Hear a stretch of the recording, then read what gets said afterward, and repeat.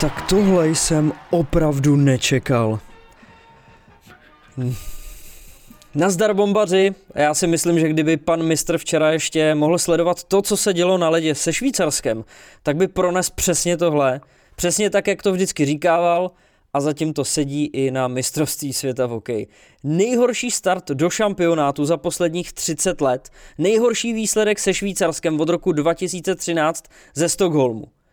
Tehdy Švýcaři brali stříbro a my jsme skončili ve čtvrtfinále, když jsme znova narazili na Švýcarsko a prohráli jsme 1-2, ale historie se snad tentokrát opakovat nebude. Nesmí.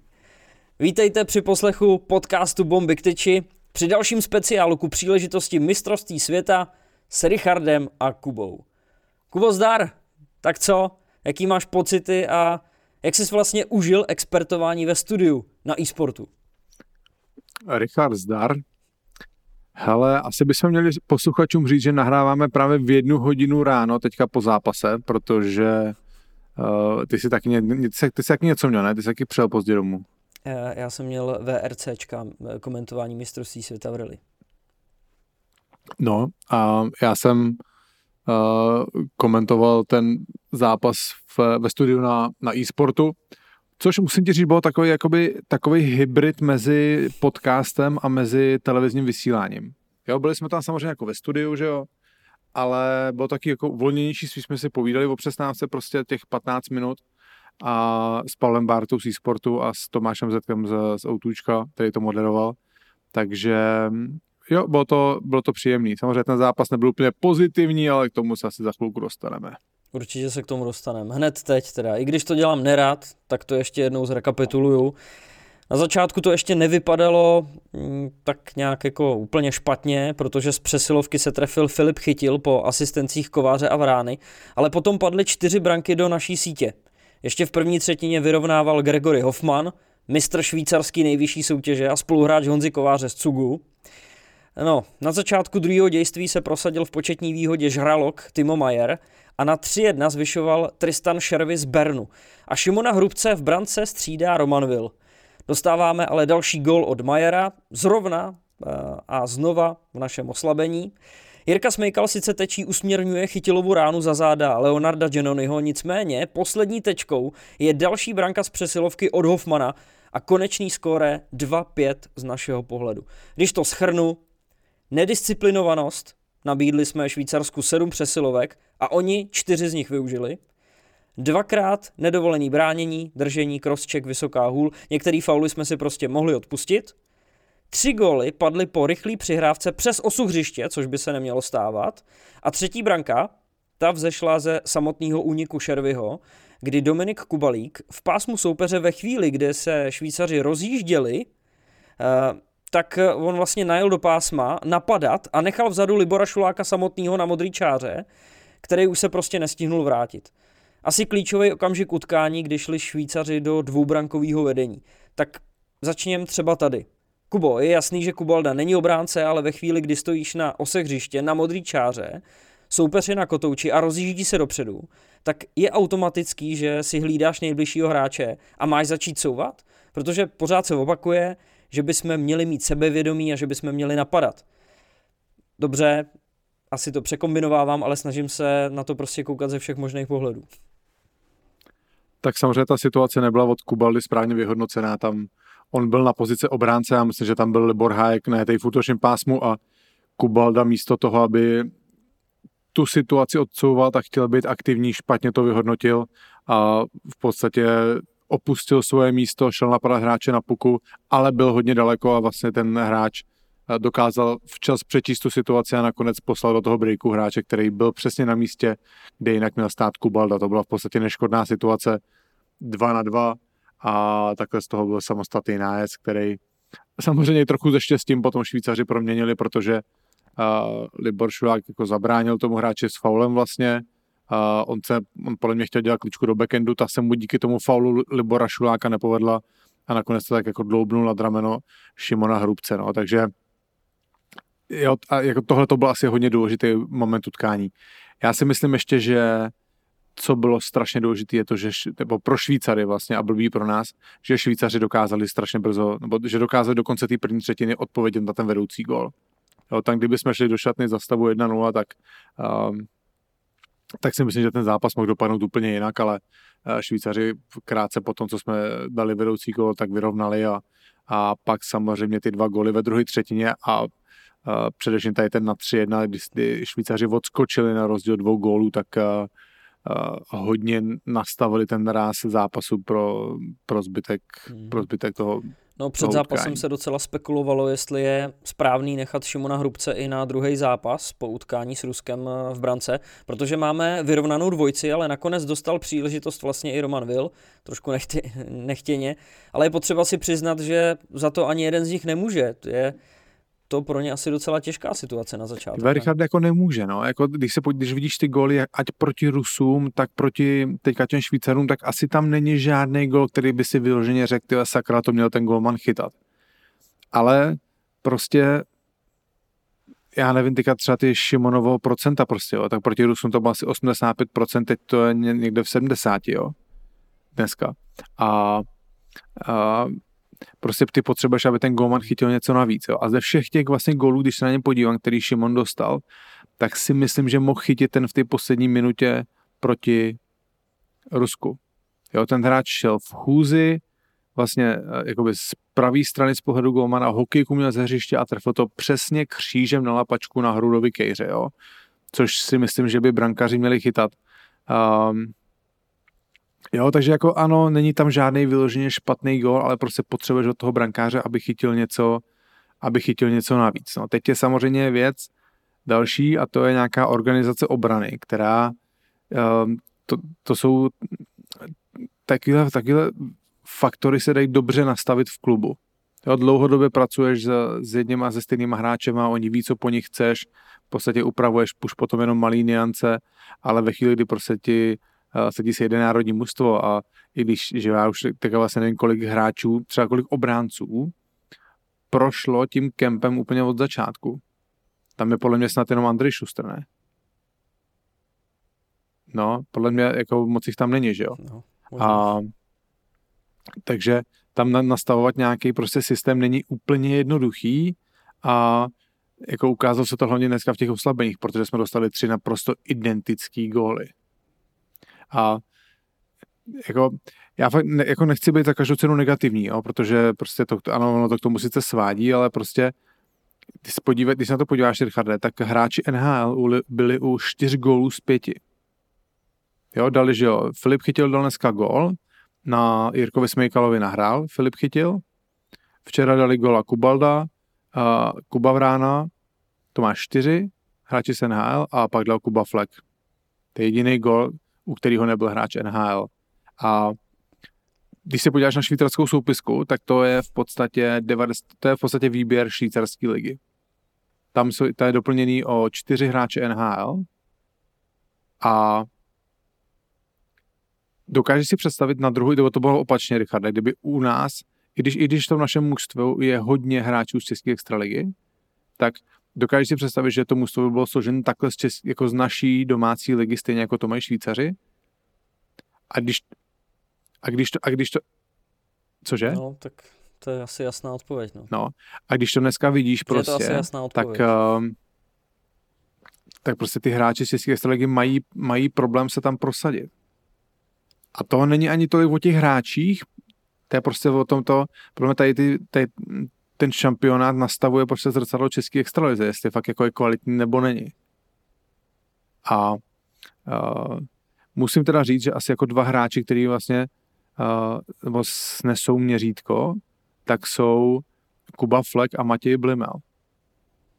Jo, protože Kuba Fleck samozřejmě se mu určitě hodně pomohl ten první gol, který dal hned na začátku prvního zápasu a on je vidět tím svým bruslením dobrým. Matěj Blimel dneska zase do toho zápasu vstupoval z pozice 13. útočníka a když se nahled dostal, tak taky byl cítit. Jo, taky měl dobrý, on těží z toho svého dobrého bruslení a já bych zkusil do těch dalších zápasů těmhle klukům dát trochu větší roli. Matěj Blimel už tu poslední třetinu dohrával v první léně. Já bych posunul i Kubu Fleka, ač to docela vypadá, že to funguje, ta lejna s Adamem Musilem a Jirkou Smejkalem, že si plní to, co jako by si měli plnit, tak prostě bych využil toho, že ten Kuba Flek vypadá docela sebevědomě a posunul bych ho vejš. U Matěje Blimela je to zase ten aspekt, že je mladý, asi nebude úplně cítit na sobě tu tíhu odpovědnosti za výsledky mužstva, takže možná bych toho, že třeba bude v hlavě trochu uvolněnější než třeba ty ostatní hráči, kteří cítí odpovědnost, tak bych toho využil a dal mu trochu víc prostoru. Je dobře, že teďka hrajeme proti Bělorusku, který by měl být papírově slabší. Samozřejmě je to dobře za předpokladu, že ten zápas vyhrajeme, že prostě nějaký hráči si dají góla a spadne to z nich psychicky, že nebudou se babrat v hlavě s tím, jestli dají nebo nedají toho góla a můžou jít v úplně jiném rozpoložení potom na ty Švédy. No, ale to samozřejmě zase si nesmíme zapomenout to, že prostě ty Bělorusové taky nejsou žádný nazdárkové, je tam hromada hráčů z KHL a taky to není určitě jako garantovaný vítězství pro nás, no. No a podle předpokladů se teda dostala na led čistě extraligová formace. Matěj Stránský, Michal Špaček a Radan Lenz, tak jak se ti líbily tyhle kluci? Tak samozřejmě Radan Lenz je hodně ovlivněný tím, že byl dvakrát vyloučený a dostali jsme dvakrát gól a to je strašně těžký, už vůbec to první vyloučení, jo, strašně těžký pro něj psychicky, pak si myslím, že ten zápas ani nedohrával, takže ten start asi první na mistrovství si představoval jinak. Myslím si, že to bude stát místo v sestavě na další zápasy. No a samozřejmě jako Matěj Stránský, Michal Špaček asi jako žádný extra dobrý dojem nezanechali, no, ale to není vyloženě jenom o nich, to je samozřejmě i jako o celém mužstvu prostě, no, se trochu jako svezli s tím mužstvem, no. Zmiňoval si Andreje Šustera s Matějem Blimelem. Co za kučka. Po druhý, no. Tak ty byly teda dopsaný na soupisku, skoro jako kdyby tě normálně slyšeli odsaď z Plzně až do Rigy. To si samozřejmě dělám srandu, ale jako pár vtípků tam kolem toho padlo, že to řekneš a pak se to stane. Jo, tak myslím si, že Matěj Blimel přines takový ten svěží vítr. Andrej se tak nějak jako podle mě svez s tím se zbytkem mužstva prostě, jo, asi bychom neřekli, že hrá nějak výborně. Jo, tam jeden jako kiks v rozehrávce, ale prostě to je věc, která se stane. Myslím si, že si tak nějak odvede ten svůj standard. Samozřejmě taky není úplně jednoduchý do toho turnaje vkročit. Byly tam prostě velké očekávání, nebo on od sebe měl samozřejmě určitě velké očekávání, chtěl dokázat všem, že patřil do toho mužstva od začátku, ale tam je pro ty hráče, kteří nastupují později do toho turnaje, je samozřejmě strašně těžký se nesvést s tím zbytkem mužstva. No a to třeba Matěji Blimelovi se to povedlo, podle mě, z toho byl cítit takový svěží dech. S Andrejem si cítil, že možná byl trochu prostě ovlivněný tím, že se to asi hodně debatovalo o tom, jestli má hrát nebo nemá hrát, taky to není pro toho hráče jednoduchý. A to je v podstatě asi to samé, co prostě Matěj Stránský, Michal Špaček, no, nebo prostě se svést s tím zbytkem mužstva. No hele, a ty tvoje polibky smrti, jo. Já nevím, jako jo, není to první mistrovství, který je ve skupině takový nějaký celý divný, že kromě toho našeho zápasu se Švýcarama teda, tak Švédové prohráli s Dánama 3-4, Kazachstán si poradil s Lotyšskem 3-2, který zase předtím porazili Kanadu 2-0, Lotyšsko-Kanada 2-0. Prostě mistrovství světa, no. No a tím to bude zajímavý, no. A hlavně jako to, že ty Dánové porazili Švédy, dost zamotává tu naši skupinu. A já jsem to včera říkal, že je to pro nás strašně důležitý zápas, že jo. A teďka nebude to vůbec sranda, aby jsme ještě postoupili prostě, no. Teď tam máš Rusko, máš tam Švýcary, no Švédové taky si zřejmě zpamatujou, no a my nakonec budeme bojovat o 4. místo. No teď aktuálně jsme ve skupině 7 z 8, tak to je docela dobrý, ne? No, tak to je samozřejmě málo zápasů odehráno ještě, jo, ale fakt to není sranda, no, my si nemůžeme dovolit prostě žádné zaváhání. A to teprve začne pořádný tlak, jako. Vlastně si poradí prostě jenom ty nejlepší, no. Jako fakt je strašně podle mě vidět a já nevím, čím to je.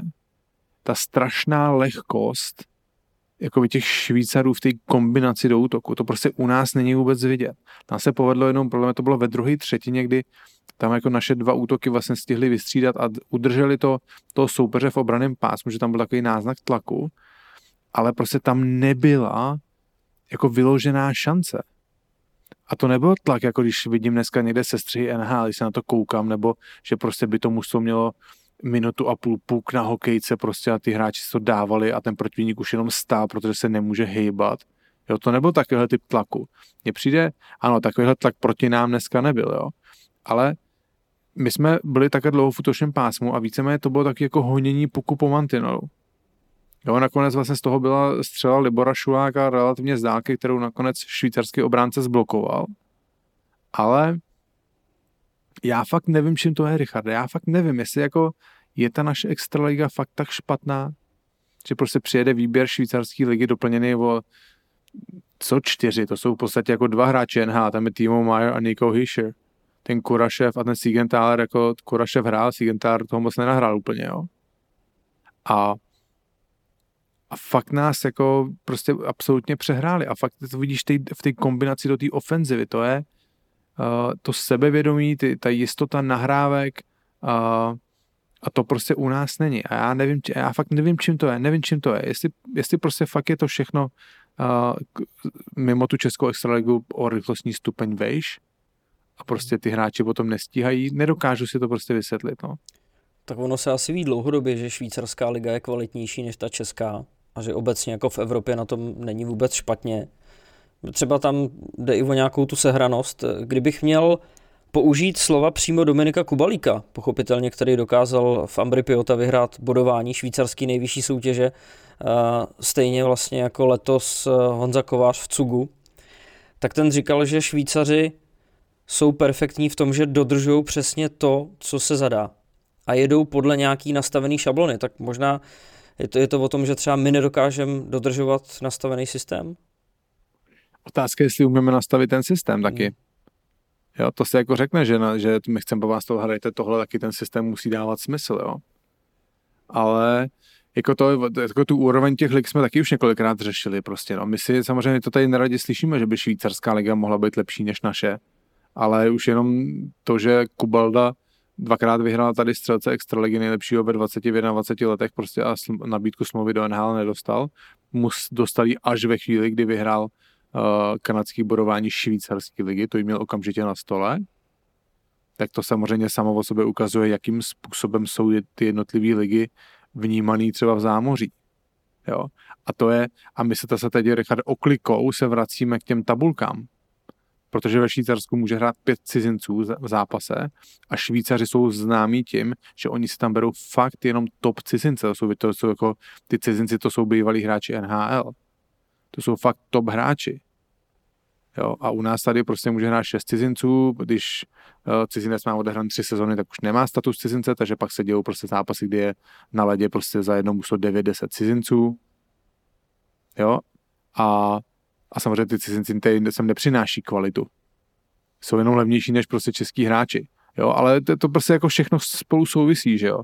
To není jako tabulky izolovaný problém, prostě přichází sem cizinci, kteří tady nepozvedávají úroveň české ligy, ty mladí hráči nebo místní hráči se od nich nemají co naučit. No a zatímco prostě, já si třeba taky nemyslím úplně, jak se furt říká, že Švýcaři prostě nás dohání, jo, že dohání tu světovou špičku. Ano, oni ji dohání, ale já si nemyslím, že ji dohnali už. A samozřejmě další otázka se nabízí, jestli my jsme dneska světová špička. Spíš si myslím, že ne. Já si myslím, že my jsme už zhruba někde na úrovni dneska Švýcarů. Ano, samozřejmě po dnešním zápase by se dalo říct, že jsme pod nima. Já bych to zase nebral úplně tak dramaticky, je to přece jenom jeden zápas. Ale když se podíváš, my jsme to dneska měli, já jsem si to nevížel, tu statistiku, měl to tam dneska Zetivě ve studiu. Od roku 2013 tak byli Švýcaři 2krát ve finále mistrovství světa. Což je skvělý, že jo? Ale zároveň 2krát nedokázali postoupit ani ze skupiny. Což nám se nestane. My z té skupiny postoupíme vždycky. Snad postoupíme i letos teda, jo? Jo, ale že nám se tady ty věci zatím nedějou. A hodnocení Švýcarů bych si taky nechal až na to, ve chvíli, kdy oni budou hrát proti papírově slabším soupeřům. Protože často to, že dneska na papíře jsme byli my a takovým mužstvím, jako jsou třeba Švýcarsko, Německo, tak tyhle ty zápasy docela vyhovujou. Že oni do toho vstupují tak trochu jako z pozice outsidera a jenom můžou překvapit. Ale ve chvíli, kdy mají hrát prostě budou hrát proti Dánsku, budou hrát proti Bělorusku, kdy se čeká, že by měli prostě 6-1 vyhrát, tak oni se pak často trápí. Jo, a já neříkám, že to bude tenhle případ, ale prostě fakt jako bych si počkal bych si s tím hodnocením jako stavu třeba švýcarského hokeje v porovnání s naším, až opravdu po mistrovství světa. Nehodnotil bych to tady podle jednoho izolovaného zápasu. Pravda. Děkuji, no. Ty otázka samozřejmě, otázka třeba, co prostě my dneska udělat se sestavou, no, jako to je fakt jako zralý to úplně kompletně přeházet, no. Jestli prostě má cenu pořád držet Honzu Kováře s Dominikem Kubalíkem, ono už není moc na co čekat prostě. Už fakt musíme vyhrát, no. Dávalo smysl, že prostě Filip Chytil šel na centra, ale já fakt jako tam, ano, ta čtvrtá lina relativně funguje, tam otázka, jestli třeba jako Flek posune někam, Jirka Smejkal a Adam Musel asi v té sestavě zůstanou, no a koho vybrat z toho zbytku, no. Jestli zůstanou prostě bude hrát Kubalda s Honzou Kovářem, s nima Matěj Blimel. No, já si třeba nemyslím, že bylo úplně správný rozhodnutí, že vypadl ze sestavy Michal Moravčík, ač udělal ten kicks prostě proti Rusům na konci. Je to hráč, který prostě se nebojí hrát s pukem no, jako není to, a pro ty trenéry to fakt není teďka sranda, jo. A protože co s tím uděláš? Máš prostě omezený jako 25 hráčů a musíš to vyřešit teď. To není, že se na to podíváš ještě 14 dní a pak si to vyřešíš hezky v klubu a máš čas. A máš čas se rozjíždět, vymyslet si nějakou posilu. Tady máš mužstvo, ty musíš to jiný přeházet a musíš vymyslet, jakým způsobem to z toho mužstva dostat za 2 dny. Protože už tam máš jenom jedno poslední místo na doplnění. No a to už je ti úplně jedno, že jo. Já nevím, teďka Tampa dneska vyhrála, že jo, takže Tampa vede 3-1, takže tam teoreticky Radko Gudas zase, jo, ať prostě v žádném případě nechci snižovat kvalitu nebo zpochybňovat kvality Radko Gudase, ale on je spíš defenzivní obránce. Myslíš si, že by jako jeden hráč prostě, že to vytrhne to mužstvo? A navíc, když už se asi milionkrát, 1000krát, jo, je to jiný případ, říkal, že obránce není od toho, aby rozhodoval zápasy. No, jako samozřejmě jakoby ten vliv na výsledek utkání asi může mít větší útočník než obránce, no. To je pravda, že jsem říkal, no. Takže a my vlastně z útočníků jako máme Davida Pastrňáka, Davida Krejčího a ty vedou 3-1 na zápasy, že jo. Takže ty jsou prostě mimo hru. No. Že my v podstatě tam nemá, jo, Martin Nečas, no, ty taky vedou nad Nashville, Carolina vede 2-1. Já teďka ani vlastně z hlavy nevím, no, Tomáš Nosek ještě ve Vegas, ty podle mě taky vedou. No, ale to, že my ani nemáme už kam sáhnout, prostě my fakt jako máme asi jako jedno z toho nejlepšího, co jako aktuálně můžeme mít. Tak hodně ovlivnit zápas tím může pochopitelně i brankář. To máme možná pořád v hlavě od 98. a od té doby se nic nezměnilo. Tam v tom 98. ten golman chytal docela dobře. No ale teď žádnýho takovýhodle nemáme, no tak to už jsme říkali, že jo, kapitola s Vaněčkem už je asi uzavřená a to by případně bylo to poslední místo, ale... No a to je třeba, že jo, to je taky otázka, my jsme se tak o tom bavili, já jsem to říkal při přestupu, že ty vyhodnocuješ, jestli ten hráč jestli to mužstvo, z kterého on to odchází, jestli to mužstvo benefitovalo z toho, že ten hráč byl výborný, nebo jestli ten hráč benefitoval z toho, že to mužstvo má nastavený dobrý systém. A to samozřejmě platí jako u golmanu dvojnásob, že jo. Prostě prostě Ondra Kacetl v Třinci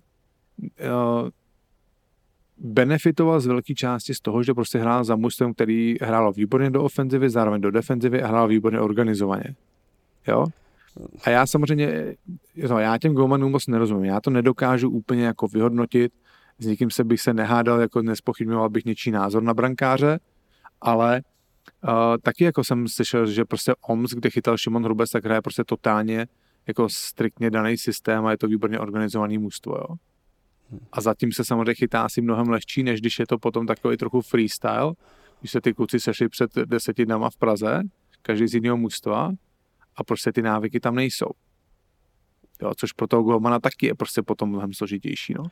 A jsem fakt jako zvědavý, kdo vyběhne teda. 2 věci, které si teď řekl, docela takový zajímavý.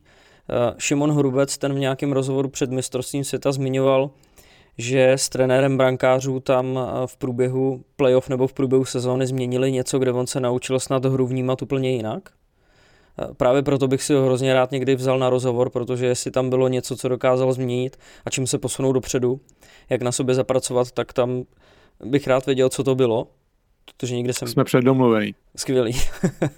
A Ondra Kacetl možná trošku asi vyvrátil to, co si říkal, protože on naopak říkal, že se mu v Třinci za tou obranou nechytalo zas až tak jako úplně dobře. Protože tím, že na něj chodí o to méně střel, protože Třinec hodně útočí nebo je defenzivně založený mužstvo, umí to prostě dopředu i dozadu a o to méně střel na něj chodí, tak je to pak taky náročnější a že i ta obrana celá byla specifická. Teď už nedokážu vyjmenovat všechny detaily, ale rozhodně by to stálo za poslech ještě se k tomu vrátit zpátky do Champions Edition. Poslouchejte znova Champions Edition. OK. No, tak co, Richarde, ty? Koukal jsi, jaký jsou na nás kurzy teďka? Koukal jsi na to? Ani nevím, jestli ty kurzy chci vidět. Jako. Se s vámi podívám. Ale jo, no. Česko. Protože náš nový partner Tipsport vám samozřejmě nadělil promokódem, který zní Bomby MS. Bomby mistrovství světa. Jak to tam je dál, Richarde? Ty nejsi připravený, já už je tam vidím, jak to tahají zase z patra. A co vám říkat? To, že nesmí sázet lidi pod 18 let? Promokód, nebo že je to navykový? Promokód, kurva. Bomby MS? A podmínky promokódu. OK. Na Tipsportu dneska na naše 1.16 proti Bělorusům, no. Jsme favoriti, no, ale... No, si můžeš vsadit na Bělorusy za 12,5 a odejít jako milionář. Jak víš, že tam je 12,5? No, protože se na to koukám, ne? Jo? Taky jsi to našel rychle, jo? Remíza 9. Ty jsi jiný borec, Richarde, ty vole. Tak řekneme ještě posluchačům teda podmínky toho promokódu. Bych musel brát z hlavy, ale tam je to tak, že... Tak to jsem si dal, jestli to vezmeš z té hlavy, tak pojď. Ty krávo, jak to bylo? Počkej, dáš tam 100 jako vklad? Ne. 300 ne. A dostaneš 500 a pak 500 při dokončení registrace. Kurva, tesi, ty vole. Dáš tam 100, 300 dostaneš hned a 500 po dokončení registrace. Ne. Kdo při registraci zadá kód BOMBY MS, samozřejmě musí být osoba starší 18 let, tak získá okamžitě 100 korun a následně 500 korun po dokončení registrace. Znova promokód BOMBY MS. Tenhle promokód platí do konce mistrovství světa, to znamená do 6.6.2021. Ale když tam přidáš nějaký prachy, tak o to jich tam budeš mít víc. Ano, budete tam mít víc peněz o toho, co si tam dáte. Dneska vítězství teda v sázení, Richarde, dal jsem na Švýcary, když vedli 3-1. 1,25, vyhrál jsem asi 60 korun. What's up, díky. Jsou prachy zadarmo, ne, v tu chvíli. No, to už bylo jasný. A já jsem to dával s tím, že jsem doufal, že jim dám polibek smrti, ale to už se bohužel nestalo. Jo, takhle, a to je dobrý, to je strategický. No. A Švýcaři s náma pěkně vyběhli teda, no. Běháš taky? Ještě nebo ne? Co? Tím jsem chtěl udělat oslý můstek běhání, ne? Když už jsme tady probrali snad úplně skoro všechno, tak poslední věc, kterou jsme říkali, jak je běhání. Já běhání... Jo. Prostě běhejte. Nadační fond Modrý hroch. Jdem spát, Richarde, ty krabe. 4:02 ráno. Hroši budem my za chvilku, protože nebudem běhat a budem ty vole tlustý. Já jdu zítra ráno běhat, jestli vstanu. Richarde, jdeme spát. Děkujeme za pozornost. My se jdeme s Richardem vyspat. Ozveme se vám ne po zápase s Běloruskem, očekáváme vítězství, nechceme tady komentovat vítězství 6-2. Ozveme se až po zápase se Švédama, který věříme, že bude taky vítězný pro nás, ale bude to samozřejmě zajímavější povídání, takže někdy večer, spíš druhý den po zápase se Švédskem se přihlásíme zase s tímhletím dílem. Pokud byste chtěli, dneska vlastně teďka je neděle nad ránem, A v pondělí večer nebo v úterý ráno vyjde díl Bomby for Heroes na našem prémiovém kanále na Hero Hero. Takže nebudeme vám prozrazovat ještě, co tam bude tam zase rozhovor, protože musíme s Richardem trochu odpočívat, aby jsme měli síly na tyhle noční nahrávání. Takže tak a po zápase se Švédskem se teda, pro ty z vás, kdo nejste na Hero Hero, tak po zápase se Švédskem se zase ozveme. Koukněte na Sport Obchod, je tam náš nový merch, už jsme viděli, že pro něm zákazníkům přišel, takže Sport Obchod ty objednávky odbavuje hodně rychle a myslím, že se to hodně povedlo ve spolupráci s klukama z Roztrháky, takže určitě běžte na sportobchod.cz, do vyhledávání dejte Bomby k tyči a můžete nakupovat. Bom, Richarde, ukonči to. Už to je asi 10 minut končil ty, tak já si myslím, že už to nemá cenu nějakým způsobem zdržovat. Tak se mějte, bombaři, a jestli jste to doposlouchali až sem, tak si myslím, že máte pevný nervy, ale především samozřejmě skvělý smysl pro humor, že jo. Tak díky a zdar. Mějte se, díky. Čau.